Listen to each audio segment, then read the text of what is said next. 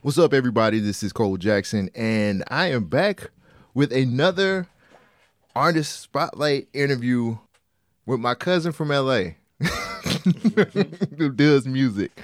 I am sitting here with the one and only Suaze out of Birmingham, Alabama. What's up, bro? What's up, bro? Thank you for having me, man. I appreciate you. This has been a long time coming for like years. Yeah, we've been trying to do this for a while now. Yeah, so I think it's the perfect time, man.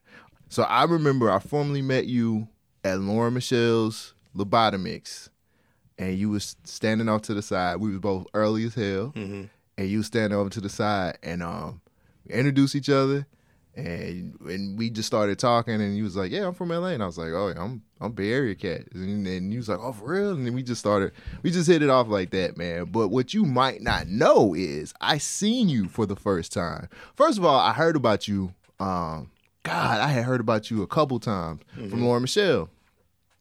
Never met you, never looked up a picture. I ain't that type of dude. Be like, let me see what this guy looks like. So I'm thinking you a black dude. You feel me? I was the second in Charles with my girlfriend at the time, and she pointed you out, and I was just like, oh, he's Latino. Wait, but he's because I heard some of your stuff by that time, and I was like, I couldn't put one and one together. And I was just like, all right, because I didn't come up to you then because you was with your kid. You was out with one of your kids, and I was just like, well, let me just let the homie chill, and I just link up with him when I link up with him. But I had seen you previously, and I wanted to say what's up to you, but I wasn't able to just because I believe in like when people out with their kids not to. Yeah. Especially if you don't know me. Yeah. You feel what I'm saying? No, I feel that. I mean, I feel like shout out to Locks as well. Yeah. Lauren Michelle. I'll never stop calling her Locks. I know, man. I know. But yeah, I remember meeting you at Lobotomics, and I remember that story repeating itself numerous times. Like you and I always got there early. We always just crushed a beer together and like talked a little bit of stuff. Here and there.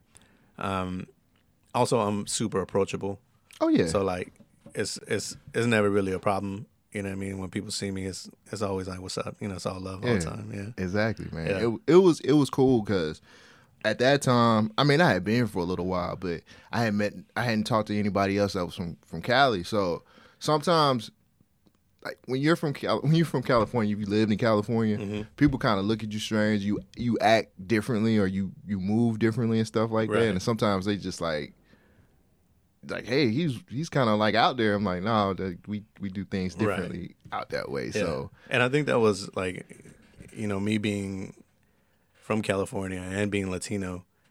I got here pretty early on. Like I think I got here in 2008. So people kind of didn't know what to do with me here. Yeah, because it was it's. For those of you who don't know about Birmingham, it's a very black and white city. You're just now starting to see the introduction of Latinos into the city. Word. I'm not going to say I was one of the first ones because I know I wasn't.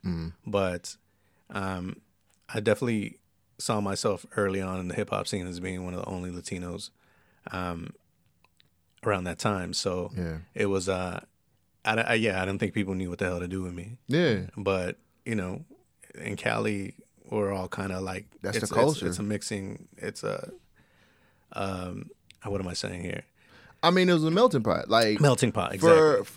So when you grew up out there, like where the neighborhood I grew up in, it was Asian, Latino, and black people, and we was all poor. Right. So that's what we had in common. We were poor, so we just that's how it was. Yeah, it says your friends are all in the same struggle with you. I grew up in East Los Angeles in the beginning, and it was all Latinos, Koreans, and Chinese. Yeah. And my parents moved me out of there pretty early on to San Bernardino. And you lived in San Bernardino? I lived in San Bernardino for 12 years. I graduated high school in the IE and everything. For real? I had a homegirl that lived out there at one point in time. It was weird because, moving from LA, we moved to a predominantly black neighborhood. Yeah.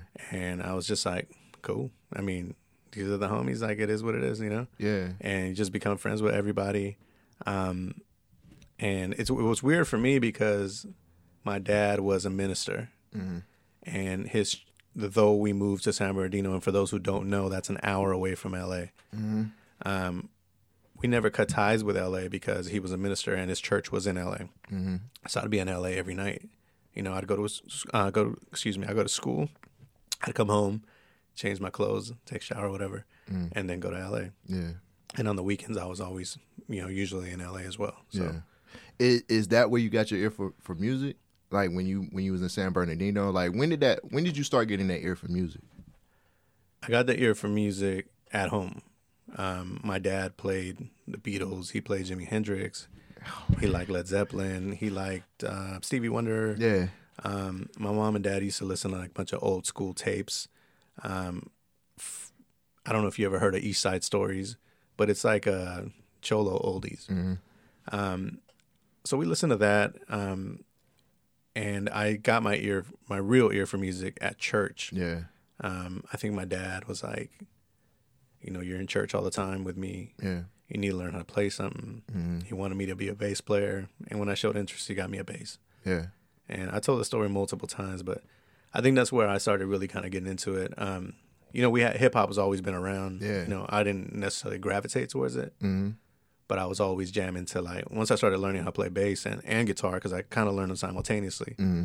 That's when I was like, oh, Nirvana's pretty fucking cool. Yeah. Nirvana's dope, and this stuff is dope. We grew up similarly because I lived with my aunt and uncle out there in the Bay. Uh-huh. My aunt was, I guess, hippie-ish, but she wasn't your typical. I had two aunts on both sides, on my mom and my dad's side, and I was living with my aunt on my mom's side, and she had probably one of the greatest album collections I've ever heard in my life. So she was the type of woman that would wait on Saturdays and Sundays when it was time to clean up. She's playing something different I'm getting like rock influence, or I'm getting like New Edition, or I'm getting like Barry Manilow one day, or you know what I'm saying? Yeah. So that's all I knew. And then when I used to come to Alabama to see my dad, he had a sister, same thing. But I was getting like Teddy P from her. Right. I was getting like the soulful stuff from her. I think people don't understand how diverse people of color are in Northern California, because it's like a hippie town. Mm-hmm. Or it was in a lot of ways. I know now it's changed completely. It's tech now. It's a tech town. But you have the exile of everybody in the country going there during the hippie era. Mm-hmm. So I would imagine you listen to Joni Mitchell, and then you also listen to, Marvin Gaye, and I heard everything. Yeah, with her. And that's pretty dope. And in my opinion, the cool thing about it was, she always kept that. She always kind of kept that cultivated in the house. Because that's how she came up. She came up through, she loved those albums probably more than she loved me and my uncle. You know what I'm saying? But that was her escape every weekend. Right. You know what I'm saying? She would work all week just to get to Saturday and Sunday. Right. Play albums and clean the house. And that was her. And then me sitting in here listening to all of this, I'm like, what is this? What is this? And then when I finally get to the point of my life where hip hop kind of came in, where the samples was very heavy. Right. I knew already like what that came from. Yeah. So I she's rest in peace, but that's really cool. Yeah, like I every day I thank her for that. Well, at that point you're kind of an advantage than a lot of us were, because you're hanging out in a very eclectic environment, musically eclectic, and not only musically but San Francisco, the environment itself is extremely eclectic. Mm-hmm. I think we're just now getting to a place where the rest of the country sees that you could be a person of color and be kind of who you want to be. Yeah. But, we came from an era an area, where we always just kind of did what we wanted. Yeah. Yeah. I think people are surprised when they found out that there's like Mexican punk rockers in LA, or Mexican surfers, or Mexican metalheads. Mm-hmm. But that's what people gravitate, whatever speaks to you, you can gravitate towards it, and there's no right or wrong way to be, whoever you want to be. My wife says that all the time. There's no right or wrong way to be Latino or black or human, and I like that. I subscribe to that. People don't even think that way either. Like that's more of a open-minded mentality. Like, especially that was kind of how I came up. Like I growing up where I grew up at, like we really didn't. It really wasn't a separation until you get to like, high school, and then then you doing something else. But I've always had that in the back of my head about, I don't care what you do, like your people are people, right? No matter what. And then once you get in the South, it's kind of different, and then you have to learn how to like adjust and move differently. So yeah, and rightfully so. I mean, I get it, because the history here is so different from how we grew up, and you might look at your at the next person and kind of be weary about it, because of the history. Yeah. So I get exactly what you're saying. Yeah. And we're not knocking the South. We just grew up a little bit different. But I love it here. The South me too. has been very, very kind to you and I both. I would say, It has been. Yeah, it's been pretty dope. Why DJing? Like I know you do producing. I want to talk about your DJ side. Like, what pushed you in the way of doing DJing?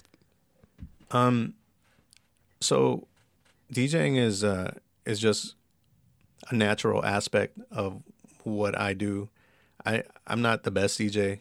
I don't even put DJ in front of my name. Right.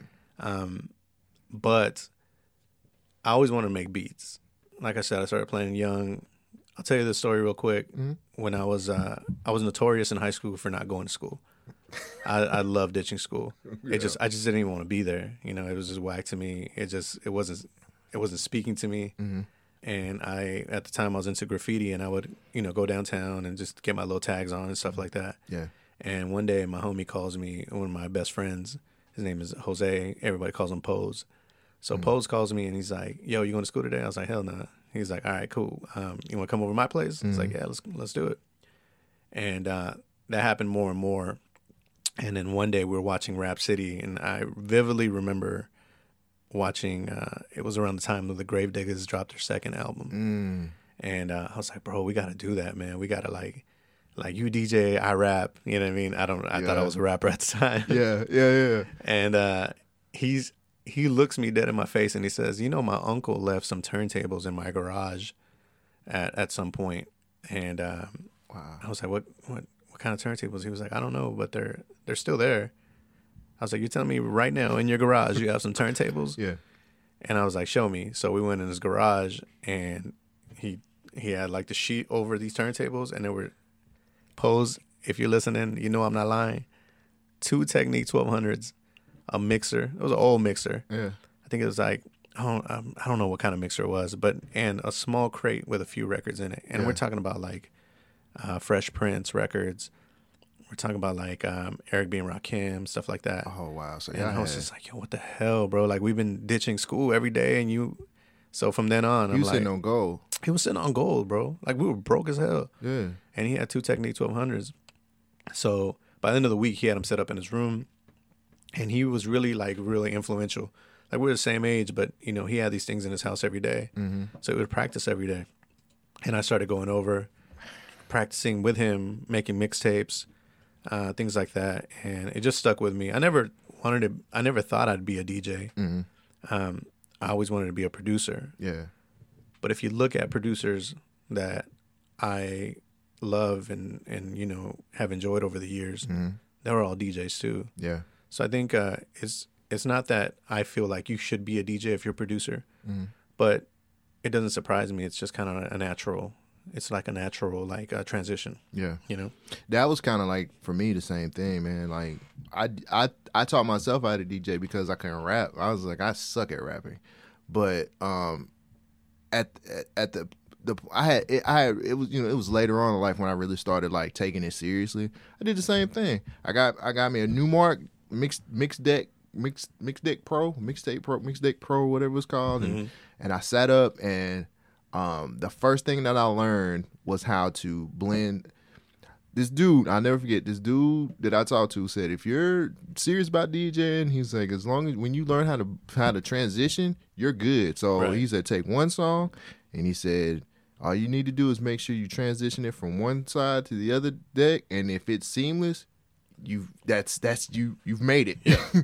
You know what I'm saying? And I practiced that like every day. Yeah. I came in from work, and I turned on my computer because I wanted to learn album wise. Like I wanted to use like actual vinyls, but Right. that shit was too expensive. I was Right. broke as hell. So and then I had to scrape up the money to get that new mark. I'll never forget, man. Like I got every day I play H to the Izzo, and I was trying to transition. What did you mix that with? No, he told me to take the same song. Okay, and try to mix And it. he said, as long as you transition it seamlessly, Yeah. he said you've already cracked the code. He Yeah. said once you learn that, you good. And Yeah. then anybody who knows music, well, for me, when I was learning how to DJ too, I just knew my counts. You know what I'm saying? So when it came to like different BPMs and stuff like that, I just knew my counts. Like, you know what I'm saying? So Right. I just taught myself that way. Now, if you ask me to scratch, sorry, I'm done. Me too. You know what I'm saying? I'm not good at scratching. I'm terrible at scratching. I'm not good at scratching, juggling. But if for those of you listening, what he means about transitions is like you want to have a smooth transition into the next song. Yep. Because if you're partying and you're doing a two-step and the DJ messes that up, it's gonna fuck up your whole two-step. Yep. And then you're gonna have to, try to figure how to get back on it.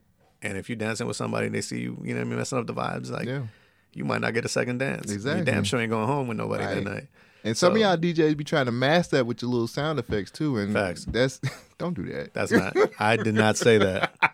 I did not say that. I did. I know how it be, man. I know how y'all be trying to mask that stuff. Man. Come on, man. Get out of here. Shout out DJs, man, out there, man, doing their thing. So, when we talk about like the music grind, Yeah. did you pursue it in LA? And if you did, what was the difference between the music grind in LA than it was when you got to Birmingham? So my pursuit with music was whatever I can do musically. Mm-hmm. So I was in the church band, and then I transitioned to another like side church band with like some younger guys, and we're like, we're playing like more cooler like church music. But this is poppy. But no, it was us, and we were doing it like in a quote unquote cooler way, and Right. we were young, and we were like what I would envision as cool kids, Yeah. So we were going to different churches, and we were talking to girls and all this stuff. Right. So it was it was cool for me to be able to perform in front of people at such a young age, and then my brother-in-law at the time. Shout out Paul, who's like a big brother to me still. He got me into hip hop. Like I like hip hop when I was a kid. There were certain songs that like always moved me. Yeah. But he got me into hip hop. Like we would ride around in his car and we'd be listening to, Black Moon. We'd be listening to like all East Coast hip hop. What? Yeah. In LA? In San Bernardino, yeah. That's weird to me because at that point in time, I'm thinking this is when it was super heavy. Because at one point in time, if you was a West Coast artist, you couldn't even get played in New York. Right. And then I never knew what the love was back like that. Was when I was growing up, all I knew was West Coast rap for a minute. Yeah. Well, you were even deeper in the West Coast. Like you can, I would assume that San Francisco had music from New York all the time and stuff like that. But Not with my cousin. no. But, see, I guess it's just a not necessarily a proximity thing, but who you're around. And he just so happened to love East Coast hip hop. Of course, we listen to Snoop. Of course, we listen to Dre, Souls of Mischief, Far Side, things like that. But we were very like East Coast influenced. Wow. And I loved it. And it at a young age it made it difficult to really kind of love West Coast hip hop because the music was so different. Yeah. Right. So West Coast hip hop was like P-Funk and like, which I love now, but at the time I was like, man, these like jazz samples are moving. They move different and they resonate differently with me. Yeah. So I wanted to make hip hop. To answer your question, I wanted to make hip hop. I wanted to do, be involved in music in that way. I didn't know about samples. I was young and I had no idea. I thought I was like, man, these dudes are the most incredible musicians in the world, and they're making hip hop, and I don't know what I was thinking. Right. So me and a good friend of mine started making beats at church, and I found this dude named Mike in high school who had SoundForge on his laptop or on his desktop. Yeah. And we would go over there and just make beats. And I think I'd give him stuff. Like I didn't have any money, but I'd give him like, you know, like a hat or some shit. You know what I mean? Whatever I could get, so I won't mess up that relationship. Yeah. And I just started doing it that way. My intent was just to get good, you know. So how was music different in LA as opposed to here? Yeah, as far as like pursuing it, it was just me honing my skill most of the time. I was just working really hard. My first sampler, like I was doing pause and tape. Once I found out about sampling, obviously I was doing pause and record tapes, and then I transitioned to buying a sampler. Yeah. But I didn't have enough money to buy like the actual disc for it. So I was making beats every night and deleting them, you know. But it's just like a hunger, you know what I'm saying? Like, and when you're hungry, you don't give a damn. Like you just want to do it. You know what I mean? So I finally invested in a computer. And I started making beats, and I hooked up with like some of my friends back home, and started working with them, you know. And by the time I started working with them, I see that time, like that trajectory, was like it's a very big window of time. Yeah. So by then I was already my wife and I, we already had a kid. We weren't married yet, but we already had a kid, and she's always been super supportive. So I didn't know what I was doing. Yeah. Nor did I know what I wanted from it. I just knew that I wanted to do it. It made me feel good. It made me feel creative. It made me feel like I was finally really good at something, you know, on my own, you know. And when we moved here, I was kind of soured by some of the relationships that I had made in Cali. Oh, wow. So I didn't want to do music anymore. I kind of just wanted to really just chill out. You know, I was like, you know what? I'm in my 20s. I have a kid. I just got married, and we just had another kid. So we had 2 kids, excuse me. And we moved out here, and I'm like, there's no reason for me to do this. I say that, but I had my SP303 in my luggage. Yeah. It's the only thing I brought with me at the time, or like outside of clothes, obviously. Yeah. Was it a fallout between you and one of your homies or something, or like? It was a slight misunderstanding, and I've since, I mean, we've patched it up. I love those guys, obviously, but it hurt me because, you know, I didn't know. Sometimes you see yourself with a group of friends, and that's you're dead set on making it with them, right? And when that doesn't work out, you're just like, damn, I'm by myself, you know. And they're still working on music together, and it and sometimes that stings a little bit. Yeah. But like I said, I still love those guys, and they've done some really cool things, and I'm super proud of those guys. But yeah, it kind of sent me into a spiral where I didn't want to work on music anymore. Yeah. I was kind of like, whatever. Slowly, I started, you know, going to Charlemagne, just buying records. I miss that place too. I miss that place as well. Started going like thrift stores, buying records. I'm trying not to be so repetitive in what I'm saying because I've done a couple other podcasts, but I got. But you ain't did this one. Yeah, I did this one. This shit is fire. Yes. Think Radio. No, dude. So I got this job at a bank. Yeah. And I was killing it. Like I was killing it in the sales area. And I felt like I could do no wrong there. So one day I had a disc of Adobe Audition, which I still use to this day. I love that little program. That's cool. And I inserted it into the computer, and they let me upload it into the bank computer, and I was like, shit.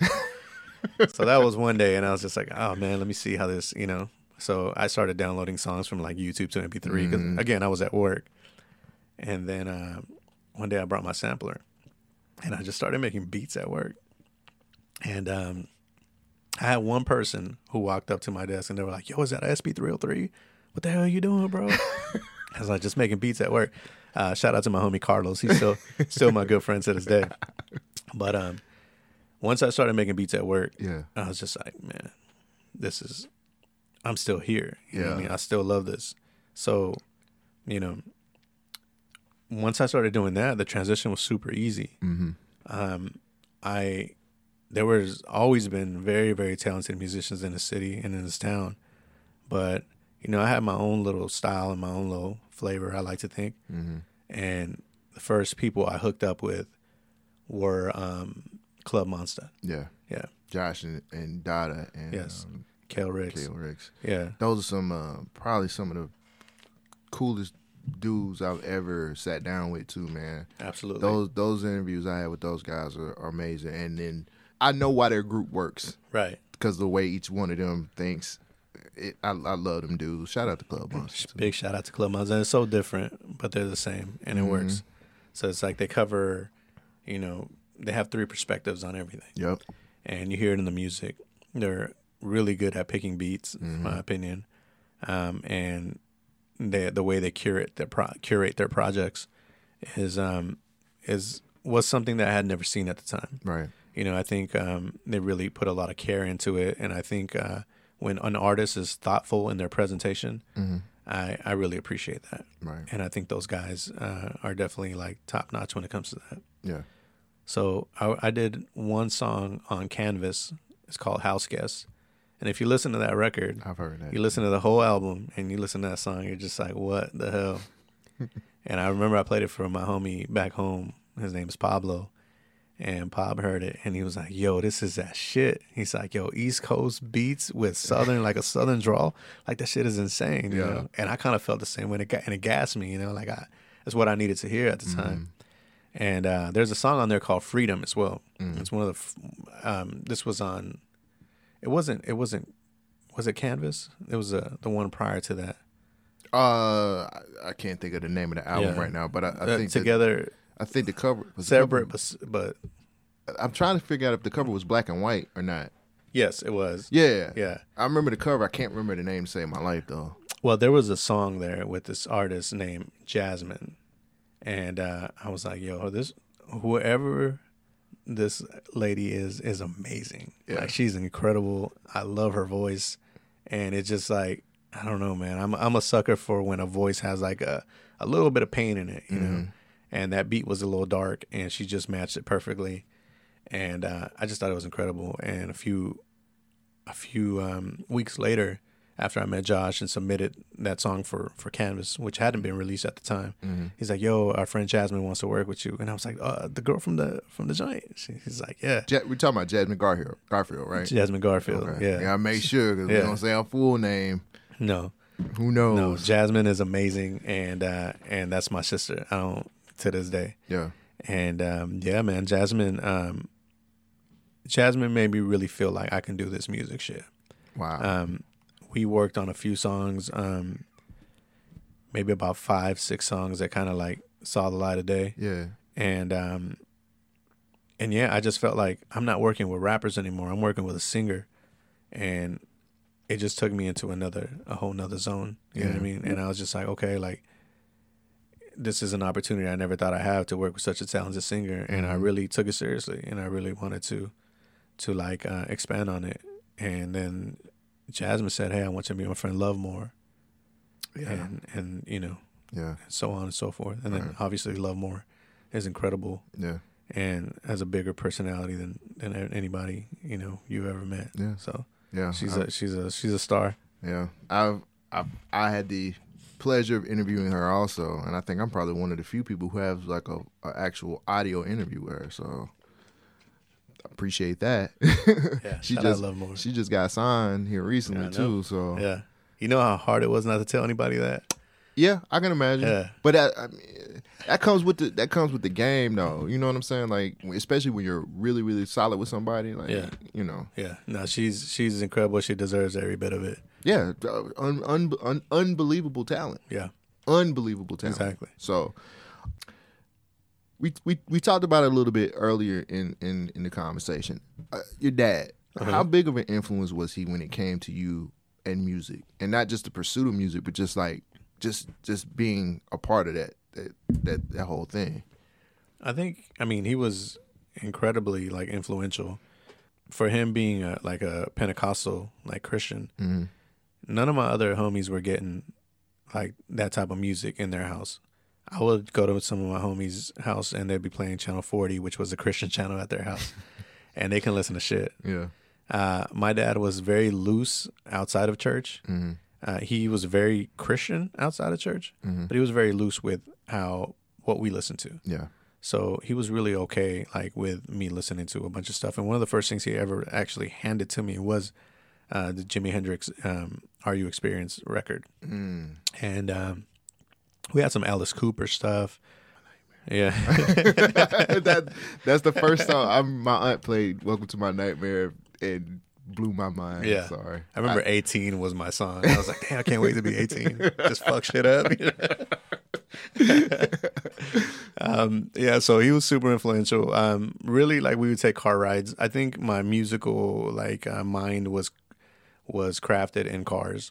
You know, Southern California everything is sparse, everything's spread out, and you just drive everywhere. And he used to have a 1972 Monte Carlo. And it wasn't like a super low ridered out because I don't think we could afford to do that. Yeah. But it was like on some bootleg, like cello shit. And I thought it was dope. And and I would ride in the front seat and we listen to all kinds of music. And, you know, and then fast forward, you know, I was doing the same thing with my friend Paul, you know. So a lot of my influence came from both my mom and dad. And I think everyone's influence is kind of shaped that way. Yeah. You know, it's but then, you know, I use that as a foundation for what I like, and then slowly started, you know, branching out. Yeah. Yeah. Talk about the Cross and Switchblade project that you did, because that was dedicated, if I'm not mistaken, that was dedicated to your father, right? You going in on this one? But come on, bro. Look who you talking to. Cross and Switchblade, man. And thank you for bringing that up because nobody ever talks about that.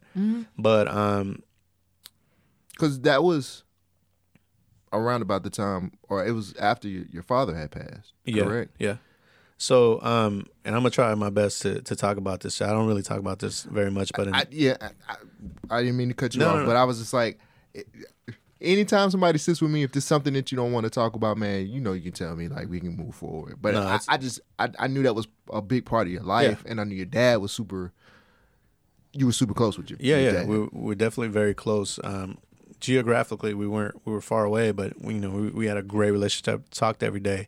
And you know, anybody who has a family or just, you know, just a good relationship with your parents, you know that, like, that relationship only grows once you have your own kids, and you call them for everything. You're like, hey, Dad, you know, this is what's going on, or, you know. So we had a wonderful relationship in that way. So in 2014, my dad, he had some complications from diabetes, and he ended up in the hospital. And it's crazy because I think that was the first time I ever traveled for work, and I was in Tennessee. And I had never, been away from my family or anything like that. And I came home that night, and I was just super happy to see them. And I knew my dad was in the hospital. And I had been talking to him every day. But that night was weird because when I got home, I told my wife, hey, I know you're tired. I'm going to take the kids with me, and we're going to go pick up a bite to eat real quick.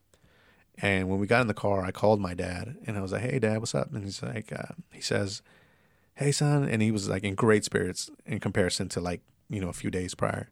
Sounded great, sounded amazing. I can hear my aunties and some of my uncles in the background. And he goes, don't worry about me. I'm going to go ahead and get out of here tomorrow. So everything's cool. And he goes, are the kids there? And I was like, yeah. So I put him on speaker, said hi to the kids, told him he loved them, all this stuff. That night he had a heart attack. And he never came to. So Cross and Switchblade, I flew out to LA the next morning. I stayed there for a few weeks. And Cross and Switchblade was that time period when I got there. So everything on Cross and Switchblade, for me, is like, there's a reason why there are certain off hand claps and certain things. You know, there are certain things, like, everything has a meaning to it. Even down to the set list, like, everything's named specifically. Yeah. It's and we would have to do a whole other podcast for me to break everything down. But it was a really, really personal. There was my sister at the time lived 2 hours away from LA, and she couldn't get to all the all the meetings that I had with the doctor. So I recorded a lot of the conversations so I can play them back for her. My sister's a lot smarter than I am. She understands a lot more of what the doctor was saying than me. Right. And there's no way I could convey like, an educated doctor's, like a stance on my dad's condition, like unless I recorded it. Yeah. So, long story short, when I left that time, I had to come back. I had to go to work and stuff like that. My sister and I, kind of against our wishes, were not able to say goodbye to my dad like we wanted to. So he kind of had to stay in a coma for a very long time. But Cross and Switchblade embodies that few weeks that I was in LA, hanging out with him and, in a sense, saying goodbye, even though he wasn't, fully transitioned. Yeah. Obviously I got a chance to come back and, and say goodbye in a real way. But it's a super personal project. I had a friend who lost his dad, and he called me one day and he's like, "Yo, I listened to this project. I got it. I understand it. Thank you." And that's all that it meant. I didn't really try to promote that or anything like that. Yeah. It's just something that I felt like in my spirit to do. And I think that's what art is. Like even if it's not something that you want everybody to hear, or even if it's not something that you really want to put any like dollars behind, it's therapeutic more than anything. Yeah. And that helped me out, man. That helped me out a lot. I don't listen to it. Yeah. It's I want to, you know what I mean? But every time I listen to it, I'm just like, for me, ugly crying. I feel you. No, man, for me, because I listened to it, I actually remember when it came out, and I don't, Thank you, I don't know if you recall. I think we had a conversation around about the time or before your father had passed, right? And you were saying he was, he wasn't doing so well. I was like, right. "Yo, I'm praying for you." Thank you, man. But I remember that. I remember when you dropped it, and you didn't really say nothing about it, and I went and listened to it, and I was like, "Oh, like I heard," and maybe that's just me being a nerd, but from the very opening when you have like the little talking and stuff, but and then just you can kind of hear. I guess pain, you know what I'm saying? Yeah, like I don't want to say pain, but like the pain, like you could hear, like, yo, he's going through something, or this is like, emotional. I could tell it was emotional because it's me. I've ever since I've known you, I've listened to a lot, like your beat packs and stuff like that. Like I've listened to them. Thank you. And everything is usually sunshine and flowy and some good background singing or something. You know what I'm saying? Like you. Typically, when I listen to your stuff, I feel like I'm riding in the car, going down the coast. Just I can feel the California breeze. You know what I'm saying? Like I know how it just flows. Right. It's ride. I can ride to it. And with this, it was just a whole different situation. And and I was like, okay, he's going through it with this. It was definitely a thing. I think. My wife has always encouraged me to be more like vocal about like how I feel about certain things when it comes to like grief and stuff like that. Yeah. But I don't think she's wrong. I think we all should, maybe be more open to like therapy and talking to people. But that was kind of my therapy at the time. And I don't know if it was right. You know what I'm saying? Like, I waited till everybody went to sleep at my house, and then I would, go downstairs and sit in my, my makeshift studio and just work till like 3 in the morning or something every night until I felt like it conveyed what I wanted to say. Yeah. But I don't think I ever wanted people to feel like it was dark. I think it was I kind of wanted to be like an homage, or is that the right word? Yeah. To my dad, but I couldn't help. You can't put away, or you can't compartmentalize certain feelings, and those just came out. And some things are beyond us. And I'm not saying that I'm being used like a vessel or anything like that. That's not. I'm not. Yeah. But sometimes it's just like shit. Like you sit down and you start picking samples, or you start working on things, and it comes out how it comes out, and that's just one of those projects. That's just like, it's a dark project. it's a sad project, somber. I would say more somber than anything, but you know, it's there. You know, Well, it helped me. Hey, that's sometimes, and I think that's the cool thing about being an artist or a producer or somebody that deals in music. Like you can put your emotions through that and push it out there, and for a lot of people who are artists or who creatives, music creatives at that, that's usually some of the best therapy they can do besides sitting on a couch talking to some dude telling them that like you're nuts. You know what I'm saying? So exactly. So you know, I think it probably helped you a whole lot more than anything else. I think so, man. I think I'm glad I did it. I'm glad you did it. I think man. I think those types of moments a lot of artists are scared to put out there, or people are so caught up in riding waves and not creating bodies of work that make sense to what they're doing at the moment. Right. You know what I'm saying? Like you have to put out your feelings some way. Yeah. Well, I don't think it's. I mean, I like the current style of music as much as the next man, but sometimes that's just not your shit. You know what I mean? And sometimes you just gotta be honest and be true to yourself. And sometimes your wave is not gonna be popular, and people might turn their back on it for a little bit, but you shouldn't turn your back on yourself. You know what I mean? So, yeah. All right, let's okay. Producer wise, how hard is it? Like, why are you? What keeps you motivated? Like, what keeps you making music? And is it really hard for you to do it at this point? You know what I'm saying? Because you've been producing for a while, right? I've been making beats for a long time. Yeah. So I think when it comes to like music in general, like you have to, before you start, and it's for anybody who wants to like be a musician or aspires to be a DJ or a producer or whatever the case may be, singer, whatever. Mm-hmm. You have to learn.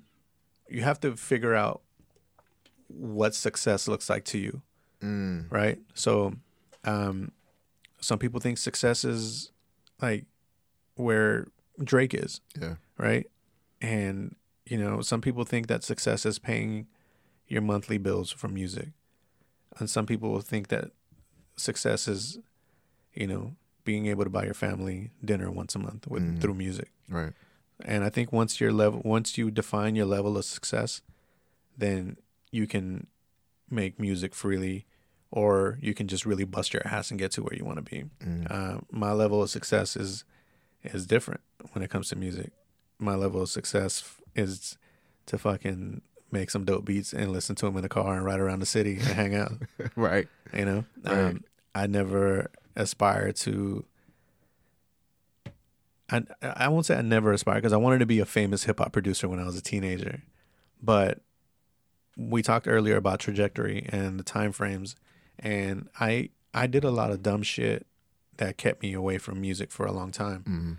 So I use those experiences like, okay, well, all these years that I could have been grinding with music, I didn't. So I'm okay with just doing what I want. And to me, being successful is, like I said, making beats, riding around.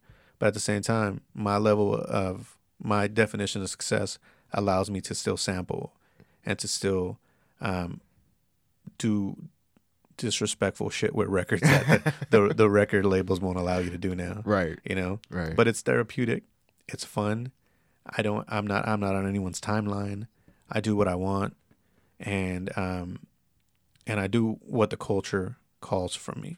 So sometimes the culture wants me to make beats, but right now it's the DJ season. It just wants me to DJ. You know what I mean? And culture, you know, take that how you want it. But you know, that's what I've been pulled to do right now. Is to DJ. So I'll DJ, and when it's time to make beats, I'll make beats, and when it's time to play my bass, I'll play my bass.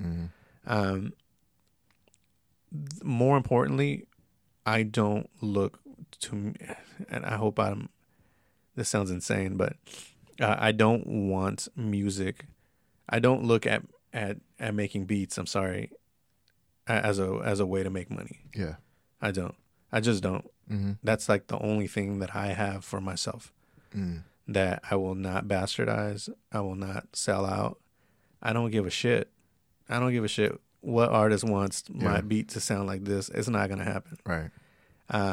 I am very, very fortunate in my life where I found another passion I found a passion that I had at the same time that I found DJing, and that was being a barber. And I didn't even take that seriously. I just knew I was practicing and I got decent at it. And then as I got older, I pivoted, and I now have a shop with a good friend of mine. Mm-hmm. Shout out to Newman.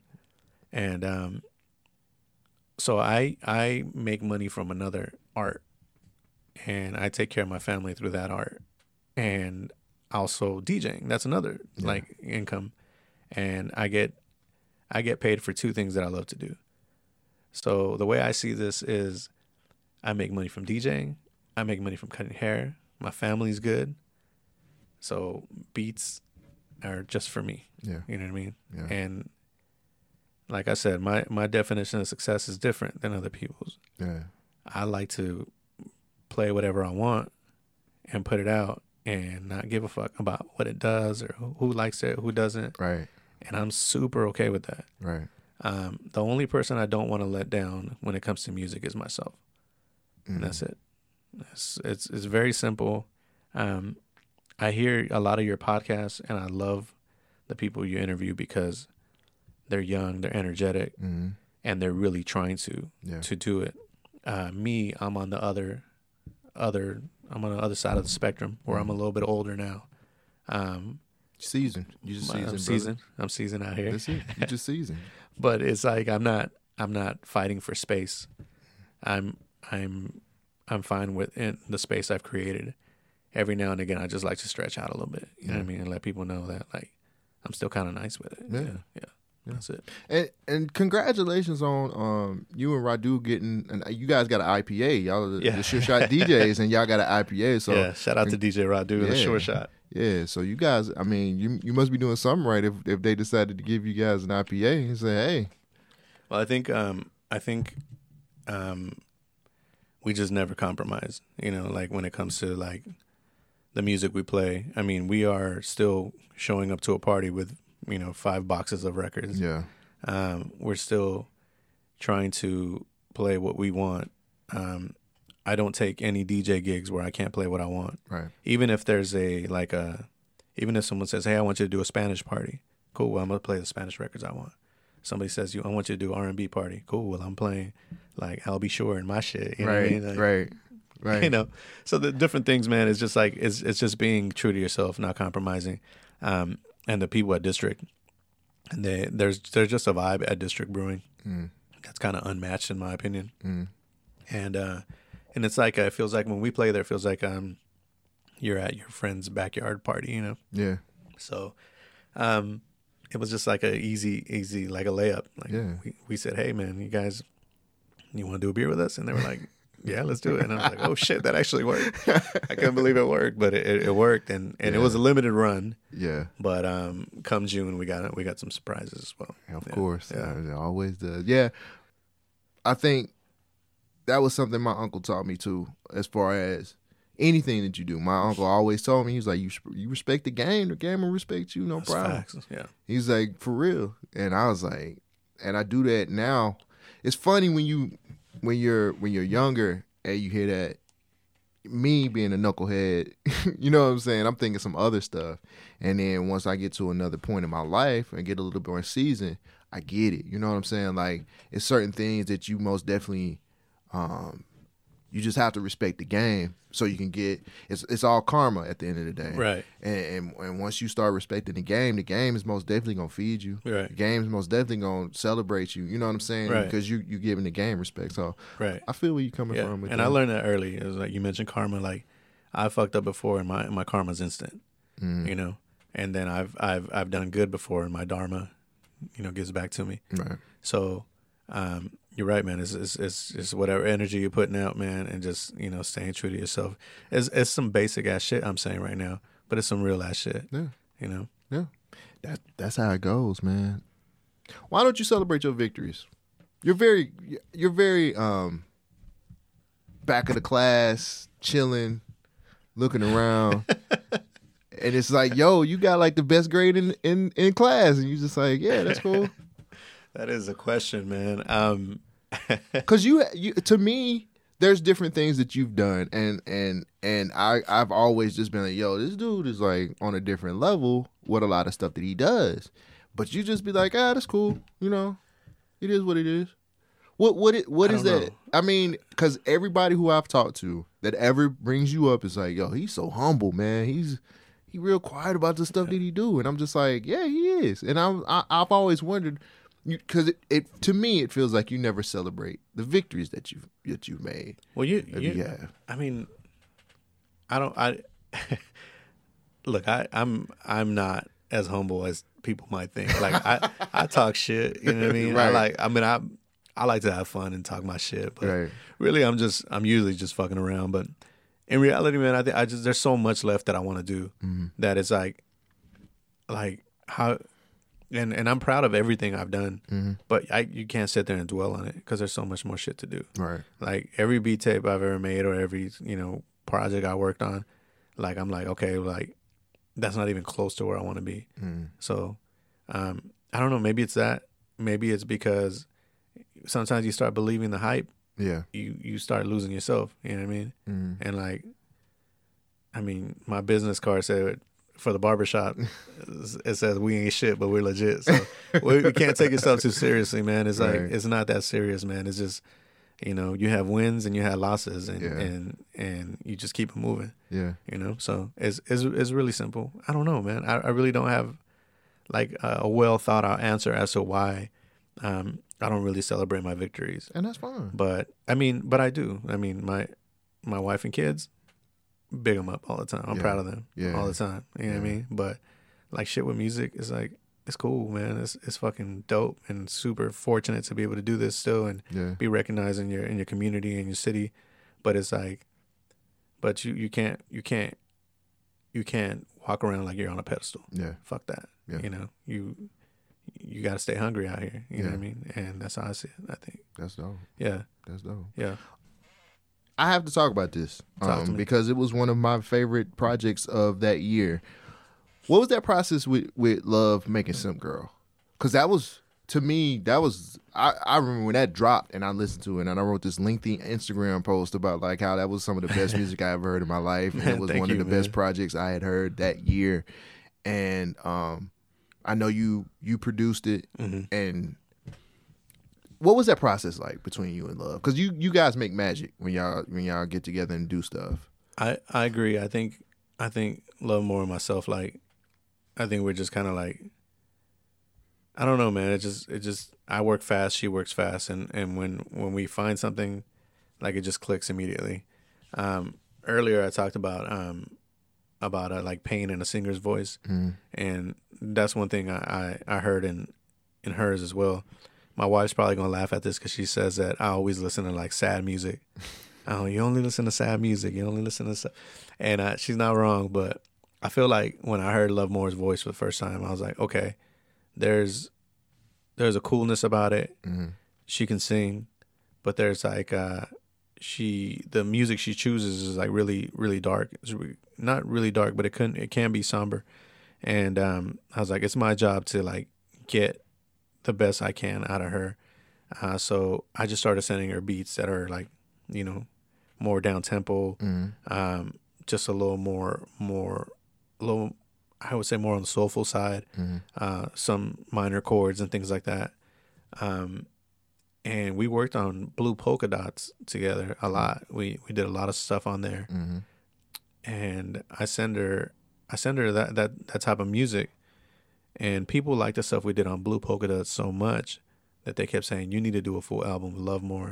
And I mentioned it maybe once, and she was kind of like, I don't know, you know what I mean, whatever. And later on, she was like, all right, we got to do this. So by that time, man, I had sent her so many beats. I would say maybe it was like a 3-year process. Wow. Yeah, she was just, I would send beats nonstop to like a handful of people. And it was, she was like hoarding some of them. You know what I mean? So one day she calls me and she's like, yo, we're doing this project. And I'm like, all right, bet. And she plays a song or two for me. And I was like, okay, stop. Like, I'm going to send you something else. And I send her something else. and then I'll send her something else. And next thing I know, we're at B Flat. Shout out to B Flat. Yeah. We're at his studio. That's when he was still living in Birmingham, and she's playing me some of the joints. And she was like, "I need one more song, bro." And I was like, "Okay, which is it? And what do you need?" And she was like, "It's the last song on Cross and Switchblade." And I was like, "Nah, you ain't getting that." Yeah. And she was like, "All right, cool," you know. And a few months later, she's like, "I need you back at B Flat so we can record a live version on your guitar of like Ogre." And I was like, "All right, cool." And when we got there, she was like, "I want to play you this joint." And I had did this little blues style beat, and she did "It's a Trap" over that. And I was like, "Nah." That was on Sunroom Sessions, if I'm not mistaken. No, it wasn't. It was just like a little beat I made out of nowhere. I thought I heard it on one of your. I'll shoot it to you. It's like I'm sure I got it somewhere. Yeah. And it was just kind of like, it wasn't, I wouldn't call it a throwaway beat, but it was like one of those beats that I was just doing for fun. Yeah. And I sent to her, and she did "It's a Trap" over that beat. And I was like, "That ain't it." And she was like, okay. She was like, "What you mean?" And I was like, "Nah, that ain't it." I was like, "All right, I'll tell you what, you want that joint? You can have that joint." Because at that point, I believed in that project. Yeah. Like, not that I didn't believe in her prior to that, but I heard what she was working on. And I'm like, man, this shit is hard. Yeah. I'm drawing a blank as to what song that really convinced me with. Anyway, I sent her that beat, and I think about that beat, how it was the last song on for my dad's project. Yeah. But it was the first song on a new, like, beautiful project. And I thought it was like, I was like, no one's gonna listen to Cross and Switchblade, but maybe that sentiment will reach more people through this way. Yeah. And she did it, and it was fucking over. Like, that shit. To this day, people are like, "Yo, It's a Trap." It's like my favorite joint. Yeah, and you know, I got my projects mixed up, but I knew that came from like one of your. Yes, it did come from Cross the Switchblade. I just, I'm sorry, I got mixed up. Nah, dude, you straight. But yeah, man, that project, man, that little thing grew legs, bro, and it was crazy because, like, I remember we released it, we celebrated, and I was like, all right, cool, well, that's dope, you know, so rap on that. Yeah. And it just, people started going crazy over it. I don't know if it ever got, you know, outside of Birmingham, but I know people in Birmingham, like, I was pushing it to everybody. Thank you, man. I was pushing it. I was like, you need to listen to this. You need to listen to this. This is amazing. Yeah. You need to listen to this. Like, Dude, it was such a fun time. And I think for Love, I was really proud of her because she, I feel like she got really into her pen game on that, and like she really started experimenting with her vocals, and she just sounded like a polished singer by then. And I was just like, man, this is dope. Like, you know, and like I said earlier, I never thought I'd be working with like singers. Yeah. But here we are, and like the music kind of just lends itself to that. So yeah, that's still one of my favorite projects. I love it. Yeah. And shout out to Rashid for helping promote that, yeah, and like managing I Love More at that time. So dope project. I love that project. Why R&B over hip hop? For because I think you said earlier you was just like, yo, I like messing with the R&B stuff more than I do the hip hop stuff. So why would you go that route? Because you can do hip hop beats. I've heard you put together hip hop beats before. So why the?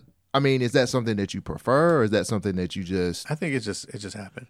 If I'm honest, and I've said this before, I like to work with people who want to work. Yeah. You know, and I've worked with like a lot of rappers who just like, bro, I got you on that beat. I'm gonna do something with that beat, and it's like been like a few years, you know. And I know I mentioned that Love More had like some beats for a few years, but she was always constantly working. You know, one thing about her is like I can pull up my Instagram and there'll be a video of her singing on one of my beats. She was like, yo, hold this for me. But it's like, I know if I know you're working on something, it kind of gives me, you know, it puts a battery in my back too. Rappers are a little more chill. You know what I mean? They're a little more like, yo, send me this. And then when you send it, they never release them. Right. And I just think also, did I just shit on rappers? Because that's not. No. You didn't.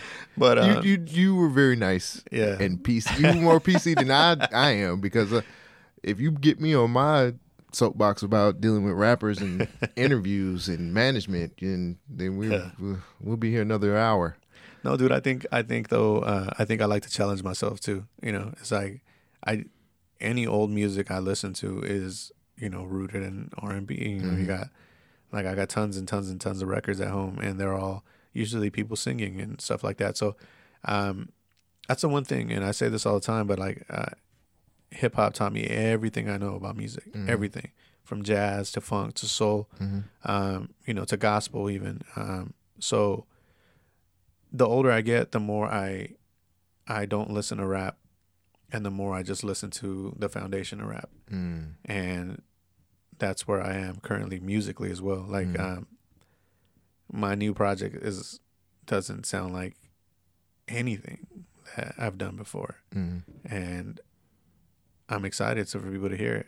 I think I'll probably turn a lot of people off with it, but then again, I don't care. Like it sounds like you just landed in Brazil. You know what I mean? So since you went on it, you actually started my next question. What are you working on currently? And it looks like you got something new that's going to come out. Yeah. So the new joint that we're releasing is going to be on vinyl. Oh, and, shit. Okay. It's not going to be a full length. It's going to be an EP, and it's going to be on a 45. So for those who don't know, a 45 is a 7-inch record. It's a small record. Yeah. And it plays at a faster speed than a traditional 12-inch 33 1/3 record. I like 45s. I think they're super dope. And as a DJ, if I can transition all my collection to 45s, I probably would, because my back ain't shit no more. But I'm working really hard. I'm working really slow. Yeah. But I'm working really hard. I thought I had it finished, and I went back and listened, and I scrapped like most of the songs, and I'm only focusing on what I feel like has like a good legs on it, you know. And this one's different because I'm adding live instrumentation. Shout out to Luke. He hooked me up with the loud pack, and he did some some horn production on one of the joints for me. He had some of the best ones. Man, best horns in the game, straight up. Yeah. Shout out to Loud Pack, man. They're incredible. Also, one of my clients at the barbershop, he's a studio musician. He's a guy named Charles Harnick. And I played him one of the joints, and I was like, hey, I need some 1970s Fender Rhodes on this shit. And he sent it back, and it was like, damn, you nailed it. So things like that is what I'm working on. I'm playing a lot of bass on this. I'm playing like a lot of like shakers and like percussion, some guitar, of course. Yeah. I'm excited, man. I think this is a grown man record for me. You know what I mean? This is like this is my transition out of everything I've done, and hopefully it's gonna catch the attention of people who are into vinyl. You know, this one I want people to hear. Yeah, I do want people to hear this one. I want people to feel like they've just been transported to maybe another time. Yeah, you know, I know it's these are a lot of expectations, but I'm excited. That's all it is. Yeah. I think sometimes that's the most difficult part about being a creative or somebody who does music, is like getting outside of yourself and actually kind of reaching and digging deep in your bag, right? And saying like, okay, now it's time to try something new. I think more artists never take that leap of faith, right? Because they're scared people will reject it. You know what I'm saying? Yeah. And I wish more people would just say, I think trying things helps you become way more well-rounded as an artist or producer or whoever. Right. So I wish more people would do that. Let me ask you a question. Are you going to ever do anything else that's sample heavy? Yeah. I mean, even this new project is sampled. Oh, okay. Yeah. I'm never in my life going to abandon samples. Okay. I've had artists tell me, hey, can we redo this with no samples, or can we do, and I've done a lot of stuff, especially with Love More. I've done stuff that isn't sampled. But nah, dude, like sampling is the only hip hop I love is sampled, and the only hip hop I want is sampled. Right. You know what I mean? And my life revolves around records and shit. So no, I listen to music differently sometimes. Yeah. And I'm like, hey, this is a sample right here, or this is the spot. Yeah. This is a part. Also, I'm at a point now where when I produce, I need a sample in there because I don't feel like it sounds like me when I don't sample it, you know? So yeah, although the new joints I'm working on are really like there's a lot of musicianship on there. Mm-hmm. It's a lot of samples as well. Yeah. And might be the first time, and I learned this a lot over the years. Maybe it's because I'm getting older and I'm starting to like let go of a lot of things in life, but I used to hang on to production real tight. And I used to be like, I got to play bass. I got to play guitar. I got to play keys. I got to do everything on these. Right. Like, and now I'm just like, let me get somebody who's better than me to do this, or let me get somebody who's better at me when it comes to guitar, things like that. And learning from Luke, Yeah. let me get a horn section on here. That sounds incredible. What would that add to my production? So it's a new season as far as like for me as a in my adulting and in my production. I think they kind of go hand in hand. Yeah, most definitely. Yeah, most definitely. What does it take for somebody to be able to work with you? Like what if I'm an artist and I want to work with you, what is the criteria you need for me to work with you? I don't know. I just say just be willing to work and be a nice person. And I mean, and just be, I like to work with my friends, so, so if I don't see you or I don't know you, I might not work with you only because it just doesn't feel organic. And, I said earlier, this thing is like, this is not what I want to do to like blow up. I don't aspire to go, places through music. Yeah. I aspire to transition you to different places through the music. Right. You know what I mean? So, if I don't know you and if the energy's not right, like I probably just, it's not that I don't want to work with you. It's just like, I'm not going to hurry up and do it. Yeah. Also, if I'm not busy, then I'm going to do it, usually. I have 3 kids. I'm married. I have 2 jobs. And you got responsibilities. And a bunch of passions, yeah. So sometimes something has to suffer, and a lot of the times it's the production, Yeah. And I think that's everybody's life is like that, right? Yeah. You want to do everything, but something always suffers. Yeah. And the beat making, because it's not generating wealth. It's more of a passion thing, I'll get to it when I get to it. So yeah. I'm not the easiest person to work with in that way. But see, that's the thing, man. Like everybody, when I'm out talking to artists or whatever the case may be, like everybody wants a beat from you or everybody wants something from you. You might not, I don't know if you know that or not, but people really, really be wanting to get stuff from you or be able to work with you. And it after having this conversation with you, it dawned on me, like, if you ain't willing to like grind or work, like you really don't need it because you're good with what you're doing, and that makes so much more sense to me. Well, I appreciate it, man. I love the city, man. The city has embraced me like it was my own, and it is mine too. Like it's my city now too. Yeah. But if I can work with somebody, I'm down to do it. But there are so many good producers in this city that like are just blowing me out of the water, who are incredible, and not having a beat from Suaze is not going to ruin your project, and it's not going to ruin your day. Yeah, but I think that you have a pocket that a lot of people, want to be a part of. And, I mean, it's just one of those things, man, where I think for certain people or certain artists that kind of helps them be a little bit more solidified than having a beat from, whoever else.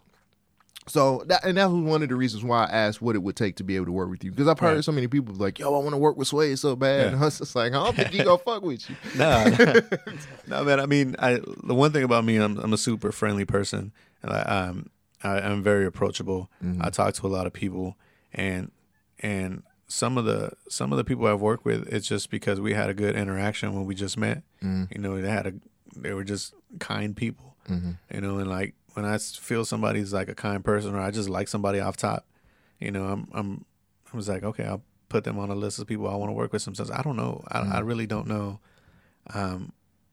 why I worked with who I've worked with, but it's just I meet good people, and that's that. Like I met Eugenius, and Eugenius is one of the greatest dudes in the city, and he just so happens to surround himself with great artists.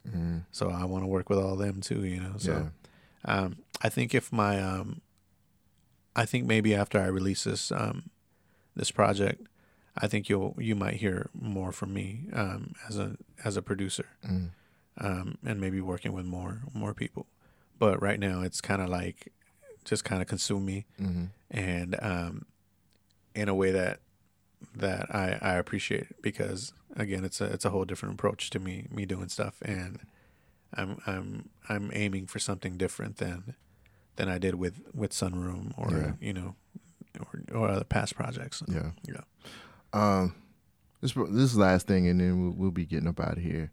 Tell everybody about this album collection that you have. That is probably one of the greatest collections ever. It's not one of the greatest collections, but it's definitely my shit. You know. How many albums do you own? Right now, not very many. I mean, maybe 2,000. No, not very many. Just no, 2,000. but like, all right. So like, if you look at OGs that are in the actual record game, these guys are 30,000. Yeah, man. But I 200,000. I'm not coming across that every day. And then I used to hate on you because you used to show your stuff on Instagram, and I used to be like, oh wow, like I try to chill out on that because I'm like, why do I do that? Shit is so weird. I think it's dope. I love it. Well, it just gives me a reason to hate on you too. But I wanted to. I wanted to do like one of those things where it's like I play a song and then like I tell you what I feel about it and shit. But I was just like, one, that's corny. Two, I shouldn't say it's corny. It's just not me. Right. But two, it's like the copyright stuff on Instagram is so ridiculous. Yeah. And also, all that stuff gets lost in the shuffle, and I don't know. My page doesn't really talk about much outside of like just regular ass shit. Yeah. I will say that every record in my collection I care about. It's very important to me, and I got it for a reason. I could damn near pinpoint the reason why I got each, whether it be a song, whether it be a cover, whether it be because they have an acapella that they didn't have on X record or whatnot. So every record means something to me, and every time I buy a record, I still feel like we just discovered we had turntables in the damn garage. You know what I mean? So I'm excited to go home. Excited to play it. Can't wait for the next gig. Yeah. And I love this shit, man. It's not, records is an education, man. It's like opening up an encyclopedia and just learning every day about different musicians, who they work with. Yeah. Different types of music they've done. And it's inspiring to see, like Herbie Hancock, for instance, one of the greatest to ever do it. But he played with Miles Davis, and then he transitioned to all these other genres throughout the years. Yeah. So it's inspiring for me because it's like, we did a beat tape, but who's to say we can't do an orchestra at one point in our lives, right? Like it just lets you know that like if you're a great artist, there's no fucking limitations, right? Herbie Hancock, what a great example of probably one. For people like from us, like I just feel like Herbie Hancock is very underrated. Like nobody talks about like the stuff that he's done, but he's up there when it comes to like music and the things that he's put together and different genres that he's transitioned from and stuff like that. So he's fucking everywhere and still getting Grammys and shit. Like he's Quincy Jones. Yeah, like Quincy Jones, another like, and I normally would say Quincy before anybody because he was a master in every era. If you ever anybody out there likes books, there's a book called Q, and it's probably one of the most incredible reads. I don't read like fiction. I read like biographies and stuff like that. I don't know why that's my thing. Because the lives like that like are interesting. Like I remember watching the his doc on Netflix and seeing that he's still going. You know what I'm saying? At this point in his life, and he's just like, I can put this together, no problem. Yeah. Like, what do you need? Yeah, well, I think the Netflix documentaries like the exact same shit as a book. Like they just like paraphrase. But yeah, man, I mean, just records are dope, man. Records are dope. Go to Seasick Records. Go digging. When I say go digging, don't just go right into the rap section or don't just go into like the rock section. Like always challenge yourself. To you producers, go to sections that you know nothing about. Go to the world section. If you don't know how to dig, then find the interesting covers. You'd be surprised yourself, man. I went home with kids records that had like sick ass drum breaks on them, and I've gone home with like records that looked amazing that were shit, but just challenge yourself. Don't be so close-minded. Listen to fucking everything. Yeah. And it might not be for you, but at least you gave it a shot. You know what I mean? Yeah. And yeah, there's no rules to this shit. No. Ever. And if you think there are rules to this shit, then unprogram that and get back to it. Right. Yeah. Right. All right, man. Let everybody know where they can get in touch with you or your social medias or what you like. Let them know all of that stuff. Yeah. Well, before that, man, thank you for the opportunity, bro. Man, I fucking love this show. This has been we've tried to do this so many years and had so many different plans on how to do it. And I just feel like fate, God, everything just leads you to the right place in the right time. I feel like we're both in a good space that we were able to do this. Yeah. Because I to be honest with you, I had completely just like I literally was just like, I'm not interviewing nobody else ever again. I was gonna just I saw that, man. Why? I think it was more of a just feeling a little unappreciated. Yeah. You know what I'm saying? Like I just felt like, what am I doing it for? Or but you're really fucking good at this. Yeah, like you never really, for me, I never really was able to get it out of my system. And the pandemic was probably one of the best things that ever happened to me, because I kind of looked at it out, because I was going to let the whole website just go to shit. I was just going to kill it. And I looked up at I have a whiteboard where I always write down my ideas, my scheduling, and all this other stuff. And I looked and I was like, yo, I hadn't put out nothing since like 2019. And I was in the pandemic, and I was just like at home. And I pulled my website up, and I was like, I'm going to just redo this website. I don't know. I just feel like God had a plan, and he was just like, yo, I'm with you. And like, just stick to what you're doing, man. Yeah. And Luke was like, when you going to do something, man? When you going to interview somebody else? That was a hell of an interview. It's too short, man. I need part 2. Nah, man, I was going to throw all of it away. I was just going to stop, because I never felt appreciated. And then I had one thing that I had to do was I just had to read. It was some books I read over the pandemic time. Okay. And I had to understand that, like, I shouldn't give a damn about like what other people give me credit over. Right. Just do what you're good at, and just keep grinding. Just keep doing it, and it'll be all right. Even if it's just for you. Mm-hmm. Yeah. So and people listen. I listen to these. Yeah. I think they're dope. That's what Luke said. Luke was like, "Bro, what are you doing? Why are you not doing this?" Luke listens all the time. And I know he gave you your flowers, but you deserve those. Yeah, man. You've been killing it for a long time in here. And I appreciate you. You gave a lot of people a lot of looks, including me. Thank you. Yeah. And I appreciate you. Yeah. And it's not easy. I do a show on Sundays. Pastime Paradise. Pastime Paradise on Substrate Radio. Shameless plug. Yeah, go ahead. It's cool. But so in the beginning I was doing just some music from home and just hop on the mic and be like, yo, blah, blah, blah, But now I've interviewed people, and it's not easy. It's not easy at all. So I respect it, but I tip my hat, because it's like, it's a real talent. A talent I may not possess, but I'm going to just keep doing it because it's fun interviewing your friends and talking about music. See, and now I'm doing Thursday Night Lights now. So Thursday Night Lights is me basically being a radio DJ for my website doing my own solo stuff where I'm playing songs. Like, I'm actually, you know what I'm saying? Yeah. But it's like music news. It's like music. I always celebrate hip hop at the very beginning, playing some old school stuff. Yeah. Stuff like that, man. Reading, putting out music news, trying to help independent artists understand the game a little bit better. So when do you sleep? Because you be doing a lot. You got a few shows. Yeah, nah, man. It ain't about sleep. I got a passion for this. Like, this is something that I'm really good at. Don't know how. You know what I'm saying? I'm just a music nerd that knows a little bit about music.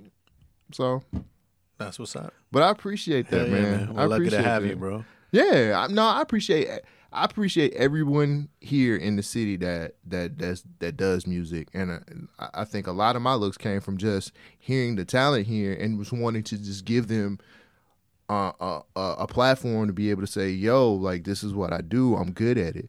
Anybody I've ever interviewed, it ain't never been about me. Right. It's about promoting yourself and what you have. You know what I'm saying? I'm the middleman. You know what I'm saying? I'm just the dude that deal the dope. I ain't the one that make it. But you really do pull up to all the shows and everything. Yeah. I know there was a time where I was, more active in that way, and I was going to a lot of shows and stuff like that. Mm-hmm. I slowed down on that, so I don't know if you're still going to a lot of shows, but I know for a while, man, I'm back you're the outside. first person I saw I'm back outside all the time. Yeah, man, trying, cause I it's a lot of new talent that's out there that I really want to like just see what they're like, what they doing right now and stuff Right. like that too, and I just want to hear them. Yeah, You know what I'm saying? Like Yeah. live and just kind of see what they're about. yeah, man. So yeah, I'm back outside now. Hell yeah. All right, well, I'm looking forward to what you got cooking, man. My next Who one, you're gonna be interviewing? my as next well. one, people. This one right here, ain't nobody ready for it yet. I ain't even This ain't gonna promoting do it. no numbers, man. You're crazy. You're crazy. Let everybody know. Let everybody know what you got going on. Let them know your socials, all that. Yeah, man, I think we talked about everything. My social media presence is trash. I got an Instagram. I like Instagram. What's your Instagram? What's your Instagram is Suaze1. That's SUAZEONE. Mm-hmm. I got Twitter. I think I don't know. I have Facebook, but I never go on there. Yeah, fuck that. What about your? Tell everybody about your Pastime Paradise stuff too, and let them know where they can catch that. So you can catch me every Sunday on substrateradio.com. I have a show called Pastime Paradise from 12:30 p.m. Central Standard Time, and I play records from my personal collection, just some real nerdy shit. We talk about all the records, and hopefully just kind of curate a nice eclectic Sunday afternoon for everybody. Mm-hmm. Outside of that, you can catch me at the barbershop, Beham Classic Cuts. Again, that's BehamClassicCuts.com. Let me be clear, if you do not have an appointment, you cannot get a haircut. No walk-in. No walk-in. If you do decide to walk in, that's a more expensive haircut, and the signs are in the shop when you see them. But shout out to everybody who supports us in every way, shape, or form, man, whether it be music, whether it just be, saying what's up, and, every single person that I came across in the city has helped shape my experience and made it even better. Yeah. So thank you, man, once again. No, thank you, bro. I'm so happy you said yes, and we finally got a chance to do it. Hell yeah! I was not gonna say no. What's funny is like you were supposed to interview me like maybe 4 years ago. Yeah. And then it didn't happen, and I was like, damn, I ain't never gonna interview with nobody. And then I went on like this podcast tour and shit, and I was like, god damn, I done like 6 of them. I think Josh was like, all right, bro, that's like a lot of podcasts you're doing right now. I had nothing to promote, so I'm a little more excited to be here because you're the homie, and and it's just a great conversation. So thank you, man. Man, thank you, man. Hell yeah. Appreciate it. We'll catch you later. Peace.